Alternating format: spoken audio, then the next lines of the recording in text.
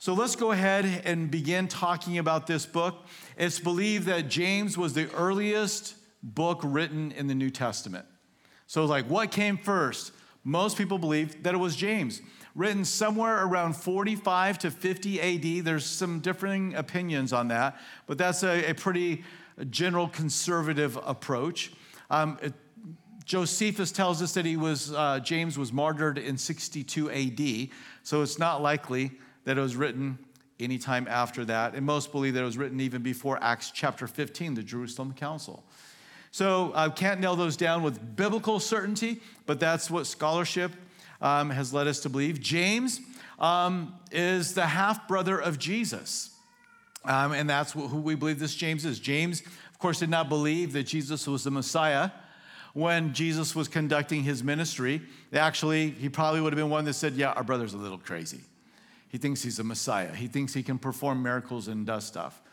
But once Jesus rose from the dead, even little brother James couldn't deny that Jesus was the Messiah. And he became a devout follower. He was the leader of the church in Jerusalem. He, we believe, was there in the upper room, the gathering at the day of Pentecost. He gave his life for his faith that Jesus was the Messiah. Now, here's the interesting thing. James, if you were to look at James, his name is actually, in the original language, it's Jacob. And that's kind of odd, isn't it? So when you get to heaven, don't look to talk to James. Ask to speak to Jacob, because nobody's going to know who he is. How did we get to the place where we changed the guy's name? It's like, well, we're just going to change your name. So we did. How did that happen? Well, if you follow this chart, you can see that there, as it went through the different translations of Scripture, started out in Hebrew, Yaakov, and then Jakobos in Greek, and then to Jacobos in Latin, and then Jacomos was a later form of Latin again. And so Jacomos is like, okay, we just decided to call him James, and that's where it is. But there's other places in the New Testament where we translate the same exact name as Jacob. So think of, the patriarch Jacob. So why did they do that? Well, probably just the name became common and that's what they knew. Others have suggested maybe when it was being translated into English in the King James Bible, that maybe it was just kind of a nod towards the king and they left it.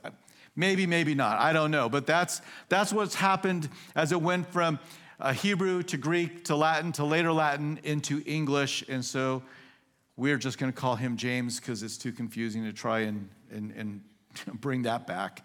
But anyway, so James is the guy that we are talking about. He's writing to the 12 tribes. Now, the book of Hebrews is a pastor outside of the land of Israel writing back to believing Jews, believing in Jesus as Messiah in the land. James is in the land, and he's writing to believing Jews that are outside of the land. And so we're going to read there in verse 1, James, a bondservant of God and of the Lord Jesus Christ, to the 12 tribes which are scattered abroad. So the 12 tribes of Israel. So this is an epistle like Hebrews, written primarily to Jewish believers. Not that it does not have incredible benefit to us, but that's just the audience that he was writing to. Probably, this was those that were scattered. And you can read about this in Acts chapter 8 and then Acts 11:19. That following the martyrdom of Stephen, that the believers in the church there in Jerusalem, and remember there was thousands of them at this time, began to be persecuted, and they went everywhere preaching the gospel. And so now this letter goes out to them who have been enduring this kind of persecution.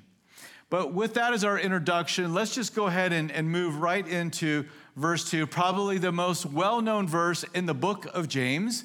My brethren, count it all joy when you fall into various trials. So we're going to look at 6 points over the next 2 weeks, but this is point number 1. And the instruction we're given is that in trials, we are to remain joyful. We are to stay in the place of having the attitude of joy. Trials are those outward hardships that come to us. It could be sickness. It could be financial difficulty. It could be problems in your business. It could be problems in relationships. It could be social problems. Whatever the trials are that are pressing down upon your life, he says in those trials, various trials, not just one kind of trial, but all kinds of trials, hey, you're to have the attitude of joy. And what he says is count or consider it. And the word consider here means to engage in the intellectual process. I think that's instructive because sometimes we may read this and we think of joy as an emotion. And so count it all joy. So we sit back and we're like, all right, Lord, give me joy for this trial. And we wait for this emotion of joy to come into our life. And now I've got joy. Okay, now I will be joyful. And we respond at that moment. But that's not what we're commanded to do here. We're commanded to engage in an intellectual process to think and to consider. It's a term that could have been used of an accountant counting up that day's worth of intake or outgoes, and go through the process. And we are called to engage in that process in this way, because you're not going to find it natural that in the midst of a trial and a hardship and a difficulty, something that brings sorrow and grief, you're not going to find that you just immediately emotionally erupt with joy, because that's not what you do when bad things happen in life. And yet here we are as the children of God being called to walk in joy in the midst of the trials and the difficulties that come. And not only are we to do this, to have joy, but he adds that little word all joy. Or some of your translations may have the word pure joy. And this is God's desire, is that we as his sons and daughters, that when we face difficulties and trials, that we will have only one attitude in the midst of them, and that will be that overriding joy. We're not going to obviously there's going to be other things that are going on, other feelings that we have, but they are not going to be the thing that takes us down. It's not going to be what defines us in that moment. We're going to have joy. You're like, well, I don't know. I don't know if it has to be all joy. Well, let me ask you. It says all joy, pure joy. If I was to hand you a glass of water, how many eyedroppers full of sewage could I put in there before you would not drink it? Like none. That's the answer. I wouldn't take any of it because you want it to be completely pure. And this is what the Lord is asking. It's not that he's saying you're not going to feel sorrow or pain or these other things, but that in the midst of them, that we walk out this attitude of joy, knowing where it's going to end. I believe the writer of the Life Application Bible Commentary does a great job of helping us to understand how we should walk this out. So let me read it to you. It says, joy is a deep sense of well-being that may at the same time embrace sorrow, tears, laughter, anger, pain. Joy is more a decision than a feeling. It is choosing to live above feelings, but not deny them. It is not intense happiness, although choosing joy sometimes produces happiness. Joy is a particularly Christian response to life since it depends on faith in God's sovereignty. It is quiet and grateful, and it inwardly delights in the goodness of God. So this causes Troy and you, all of us in here, to ask the question, how am I responding in my trials? What is the attitude that I have?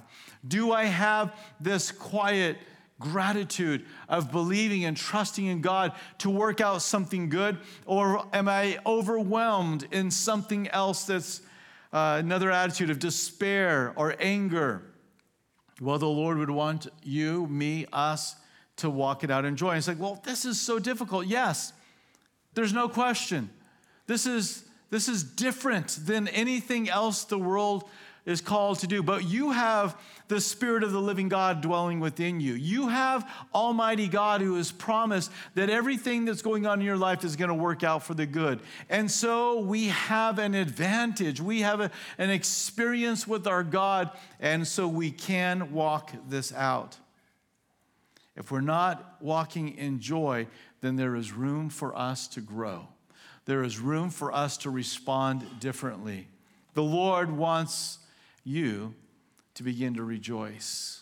Now, this is interesting because the very thing that's going on in your life may not be the cause of rejoicing. It's sorrow, it's sad, it's maybe even depressing to hear. But there's something that trials are going to do that allow us to step back while not praising God for, the fact that I crashed my car, that I can actually say, I know you're going to do something even though I've crashed my car. And so we can begin to look to the Lord for what he's going to do. And that's what verse 2 leads us to, and it's our next point, is that we are to grow in endurance. And the verse says, verse 3, knowing that the testing of your faith produces patience. That it produces patience. We should know this. Trials produce a good spiritual outcome. So knowing that, it aids us in rejoicing in the trials. It's not over the specific bad thing that has come to us. It is actually what God is going to do in my life and through my life in the midst of that trial. So I have this knowledge. I have this awareness. Trials come to test us, right? Knowing that the testing of your faith. Trials test our faith. And in the testing, it reveals what kind of quality, what kind of character we have. Think of it like somebody who's working with metal. And they'll take that raw substance that's come from the ground. Maybe it's silver or maybe it's gold. It's valuable. But it has all kinds of other minerals and soil mixed into it. So they throw it into the testing pot and they heat it up and it begins to separate. And that stuff that rises to the top is called dross. They remove that and eventually they can get to that metal that they want that is truly valuable. But it takes fire, it takes testing, it takes heat to get to separate it. And when we go through trials and we are heated up in life, now all of a sudden things begin to separate. And we can begin to see what is pure, we can begin to see what is impure. When we go through trials and tribulations, we learn something about ourselves. We learn stuff about other people too, don't we? But let's stick with ourselves, because that's enough problem, right? That's enough problems right there. So you learn something about yourself. I think we probably have all prayed something in the midst of a trial. We respond in a negative way, and we have a prayer, oh, Lord, I have backslidden, forgive me. And I think the Lord's saying, you didn't backslide. You've always been right there. You just didn't know it. I knew it. And now this trial is teaching you and instructing you of exactly where you are. The word here for testing means to be approved after testing. So the goal of a trial is not to just show you that you're a failure. That's not the goal. It's to approve you, is that there will be something worked in your life or that you can go through that trial. Isn't it a wonderful thing when you go through that trial that you have failed before and you go through that trial and you're like, hey, I did it right. I actually did respond with joy. I didn't freak out. I didn't lose my mind. I didn't begin to blame everybody. I actually just said, Lord, I've gone through this before. I know you're going to be faithful. And you find that in that testing, you got to see what your faith was like. So trials are the Christian's opportunity to become approved before the Lord. We are often like Peter on the night of the betrayal when the Lord said, hey, somebody's going to deny me. He's like, not me. The rest of these guys, yep. Can't trust these guys. But Lord, I'm ready to die. Which is a response that you'd want him to have. Maybe without the attitude, though. But you would want it to be, Lord, you would want him to say, well, yeah, you're probably right. I probably will deny you because I've been thinking about it all week long. I mean, that'd be a terrible response for him to have. So his response in one sense of, I have a resolve that nothing's going to move me or shake me from following you is the right one, but he should have then had the associated humility that would have kept him awake rather than sleeping in prayer. To have gone and done the spiritual things necessary to not fall in that way. But he got a life lesson in that trial. He found out where he was in his faith. He thought it was one place, but the trial revealed that it was another. Now, is that bad? Well, no, it's not. Because it's vital that we understand how we've developed and how we've grown in our walk with the Lord. What are the things that trip me up? What are the things that cause me to despair? I need to get better at trusting in the Lord. And so the trials do that. They reveal. He says here that the testing of your faith produces patience, or we could use the word endurance. I want endurance in my Christian faith, don't you? Think about it this way. I want to make it to the end. I want to cross the finish line of the Christian faith, with my head up, my chest stretched out, and to finish with endurance. I want to be in the presence of the Lord. I want to live for eternity with him.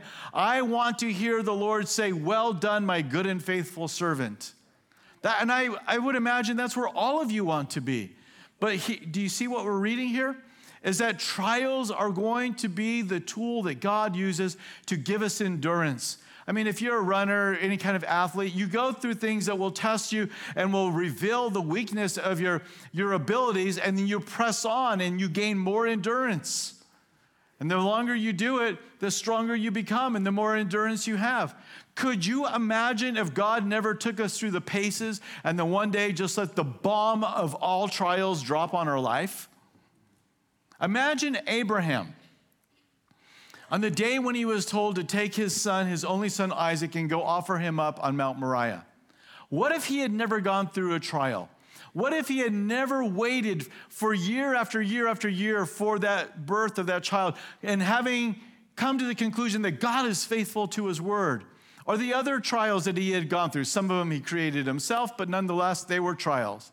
But he learned so much along the way. He had experiences with God. He had failures, and then he saw the Lord's grace. And so now, when he comes to this moment, he gets up and he grabs his son, and they journey to Mount Moriah. The Lord had prepared him for that moment. And all of us are being prepared. I'm not going to say this is some plan up in heaven where God has every one of your trials picked and planned for you. I think that life just brings them. He knows them, but they come. I imagine there are some that he does orchestrate for us. But it doesn't matter what your answer is. He's going to use them all, whether planned or just what life brings. He's going to use them all to produce endurance in us. The reality is this. The world is in a place that God has not designed it to be. It is fallen, and it brings pain and heartache. You don't have to be a believer to have a trial. Everybody has trials. Everybody has difficulties. Everybody has the unexpected thing come into their life. So if you're like, well, I don't know about this. I mean, knowing the testing of your faith produces patience. Well, I don't want patience and endurance, so I'm just going to bail out. Well, you can walk away from Jesus. Don't recommend it. But you can walk away from Jesus, but I tell you what you can't walk away from: trials. They're going to be there whether you're in Christ or out of Christ. You're going to be going through trials whether you have drawn near to him or you're far from him. They are going to come into your life. The question is, in the trials that you are going to face in life, do you want Creator and Almighty God looking over you and working each one of those to maximize the greatest amount of faith and endurance? Well, if so, then you can look at those trials and say, Lord, thank you that you're using them for something that goes beyond just the heartache and the pain and the misery of what I'm experiencing. Thank you, Lord, that you're doing something that goes above, it goes deeper, it goes wider than what I can see. And one of those things that we are being told here is that it will produce endurance in our life. If we never have experienced endurance trials, then we will be lacking in endurance, we'll be lacking in patience. And the Lord wants us to have that endurance. He wants us to have that patience. Think of David for a moment, King David, and the trials that he faced and the hardships. Now, one of the most exciting moments of King David's life is when he went out into the valley of Elah and he was going to fight that 10-foot dude called Goliath, one of the giants of the land. And this teenage boy was going out to fight him. And he gets there, And when he says, and he hears Goliath, kind of cursing God and deriding the armies of Israel, he gets indignant. He's like, who is this guy? Who do you think you are to defy the armies of God and to speak of him this way? And he couldn't stand the fact that everybody else was letting this guy just, mouth off. And he says, I'll go fight him. To which people responded and said, you prideful little punk. This is what his brothers, big brothers. You prideful little punk. You've come out here to fight this. He's going to eat you up and spit you out. And he's like, no, because I've gone through trials before. I've had to fight the bear and I've had to fight the lion. Who says that? Who says that at 16? I wonder if there was this inordinate amount of bear and lion activity around the flock of David. Because God knew one day he was going to face Goliath. The evil day was going to come. And if he had never faced the bear or the lion, he would have never been able to say, I'm not worried about this guy. I fought wild animals. This guy's nothing. But he had that kind of faith because he had gone through trials. I wonder if he thought, man, I cannot believe the amount of bears in this part of the neighborhood. And over here, there's lions. Everywhere I go, a bear and a lion. I don't know how many it was, but it was enough that he was able to say, I've learned my lessons about fighting these things. I grab him by the beard and I take him out. It's like, really? You do that? Who does that? Well, the sweet psalmist of Israel did that. Little shepherd boy David was learning these lessons. I mean, you could almost hear him in a whiny moment say, Lord, why so many bears? I don't know of any other shepherds that go through the amount of facing the kind of bears I do. It's like that guy's flock, they never have to deal with that. I always have the lions. I always have the bears. Why, Lord? Oh, I'm training you. I'm giving you endurance because one day you're going to kill a giant and everybody is going to remember this until I set up my kingdom. And it's going to give you the faith that you need. You see, you may be looking at your trial and like, why? Because he's building in you endurance. You're like, well, I don't need endurance. Oh, you don't know what's ahead. You don't know what you're going to face. But your heavenly Father does. And so he's making certain. He's the best trainer, right? He's not allowing unnecessary things to come into your life. And whatever comes into your life, he is going to maximize that so that you are ready to fight that giant the day he shows up. And so this is an important lesson, is that we would grow in endurance. And so the trials. So again, this is what we're rejoicing in, right? That we should have joy, all joy, knowing that that trial is going to produce this. So we respond. And this is where we all need to be. It's like, all right, Lord, you know better, and I'm going to let you do it in my life. Now, moving into verse 4, we get the third point. It says, but let patience have its perfect work, that you may be perfect, complete, and lacking nothing. Now, if you were to take just the last half of that verse, that you may be perfect, complete, lacking nothing, and that was a product that was being sold, every one of you would buy it. You're like, no, I wouldn't. Well, your wife would, for you.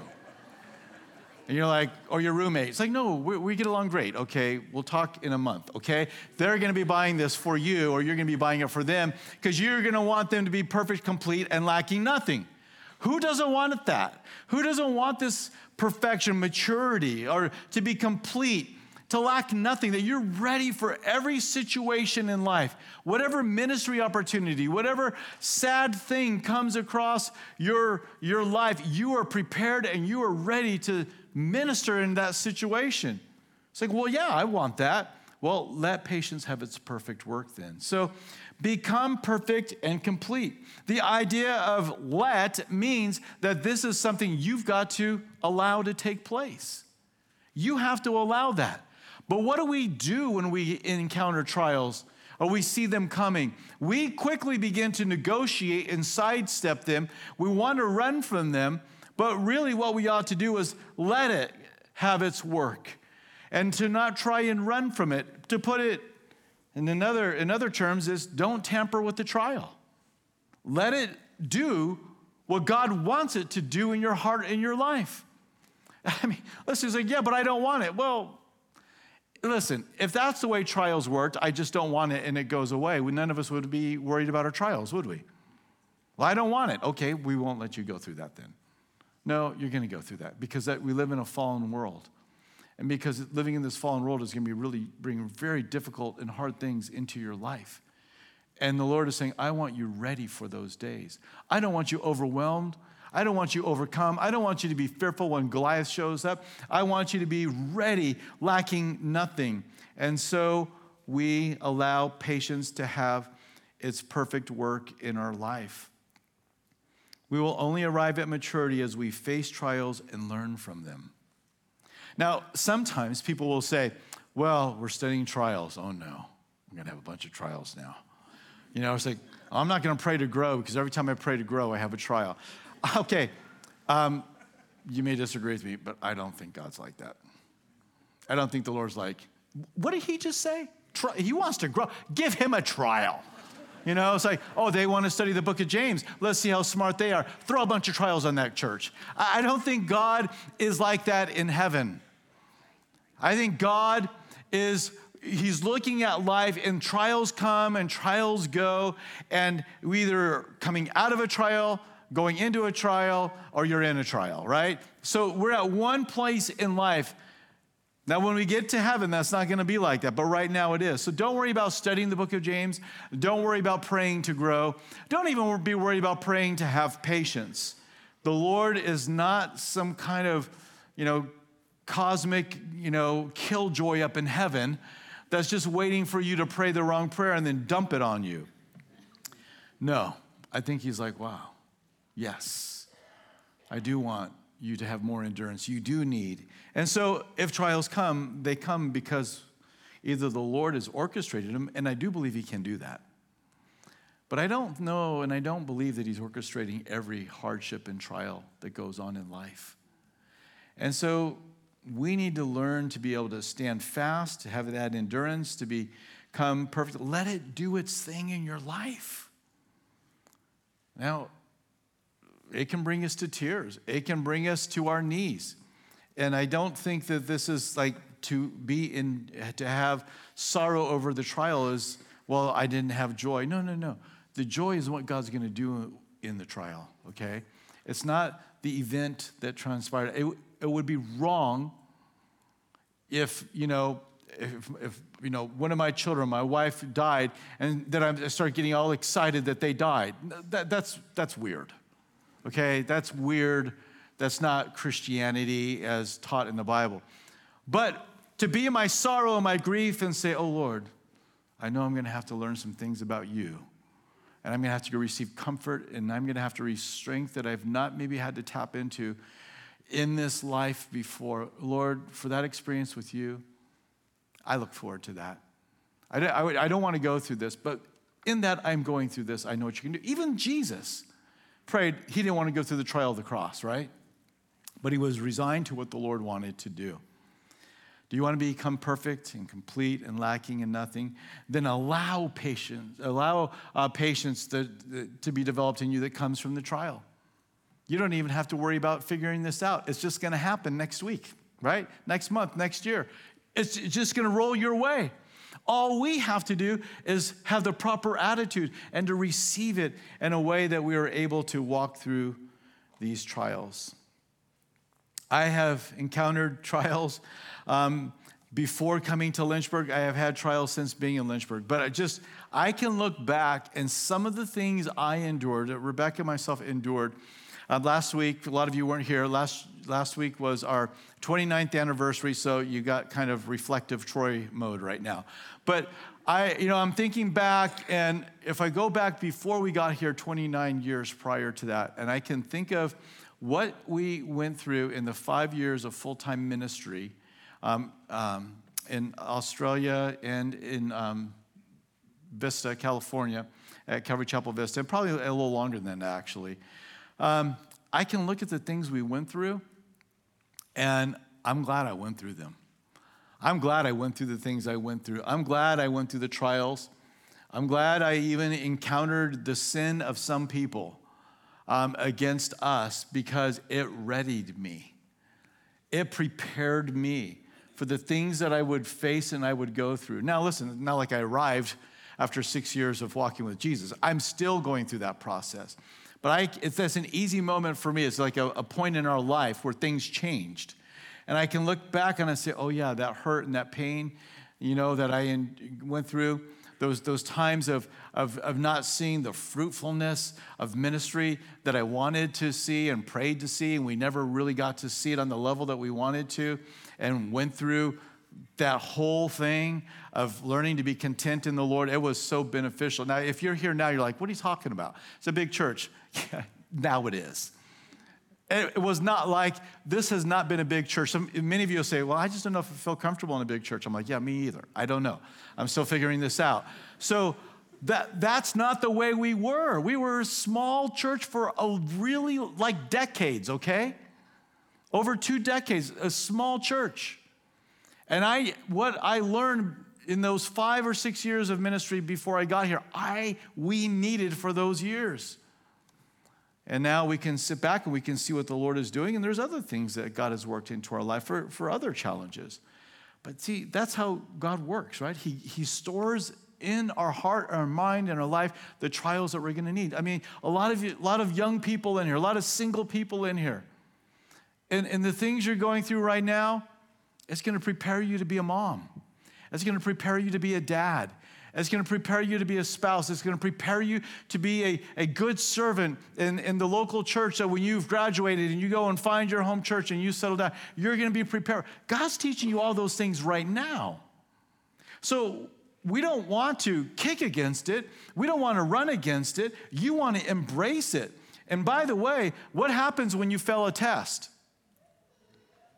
You get in trouble. No. What happens when you fail a test? You got to take it over. So these lessons that God is teaching you, learn them well. Embrace them. You're not rejoicing over the bad thing that happened. You're rejoicing over what God's going to do. Hopefully that's a clear distinction for all of us to see. So this is what the Lord wants us to know about trials, is that we should be joyful. He wants us to grow in endurance, and he wants us to become perfect and complete, and trials are the way. Now, in the next week, we'll talk about point number 4, that we need to pray for wisdom in the trial, that we need to not doubt in the trial, and that we need to stay focused on eternity in the trial. So we'll pick up those next 3 points. But now we're going to close out our time here with sharing in communion.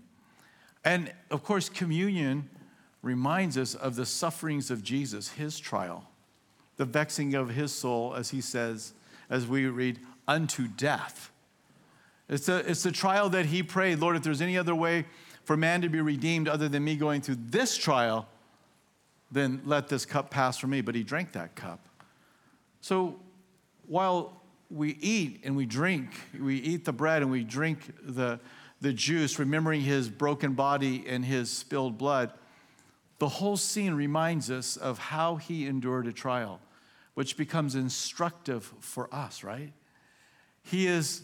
We're to be like Jesus in all things. And so as we sing through this song, as the communion elements are being passed out, allow the Holy Spirit to minister to you. This is how my son was. This is how your Savior was working and moving. Allow the Lord to teach you and then apply them to your own heart. And maybe you're looking like, man, I've not been doing so well in this trial. That's all right. That's all right. You know where you are now. You know exactly where you are. And it's where you were before the trial started, but now you know. No condemnation, okay? Don't beat yourself up. Just say, all right, Lord, I do want to respond in joy. And Lord, I do want to have more endurance. And Lord, make me mature. Make me ready for any good work, that I'm ready to face the Goliath when it comes. He'd be delighted to develop these characteristics into your life. Let's pray together. Father, your word is good. It is true. We want to receive, Lord. We want to be nourished by every word, every letter of the scriptures that teaches us and instructs us. Lord, we thank you that you don't leave us alone in our trials, but that you are with us and that you are helping us. Thank you, Lord, that you care enough about the end of our faith that you're following our life day by day, hour by hour, ready to work in any and every circumstance we go through. Lord, thank you for that kind of loving, attentive care. We want to be those that, Lord, we do shine brightly in the midst of the storm. We want to stand fast. And so, Lord, give us strength, give us encouragement.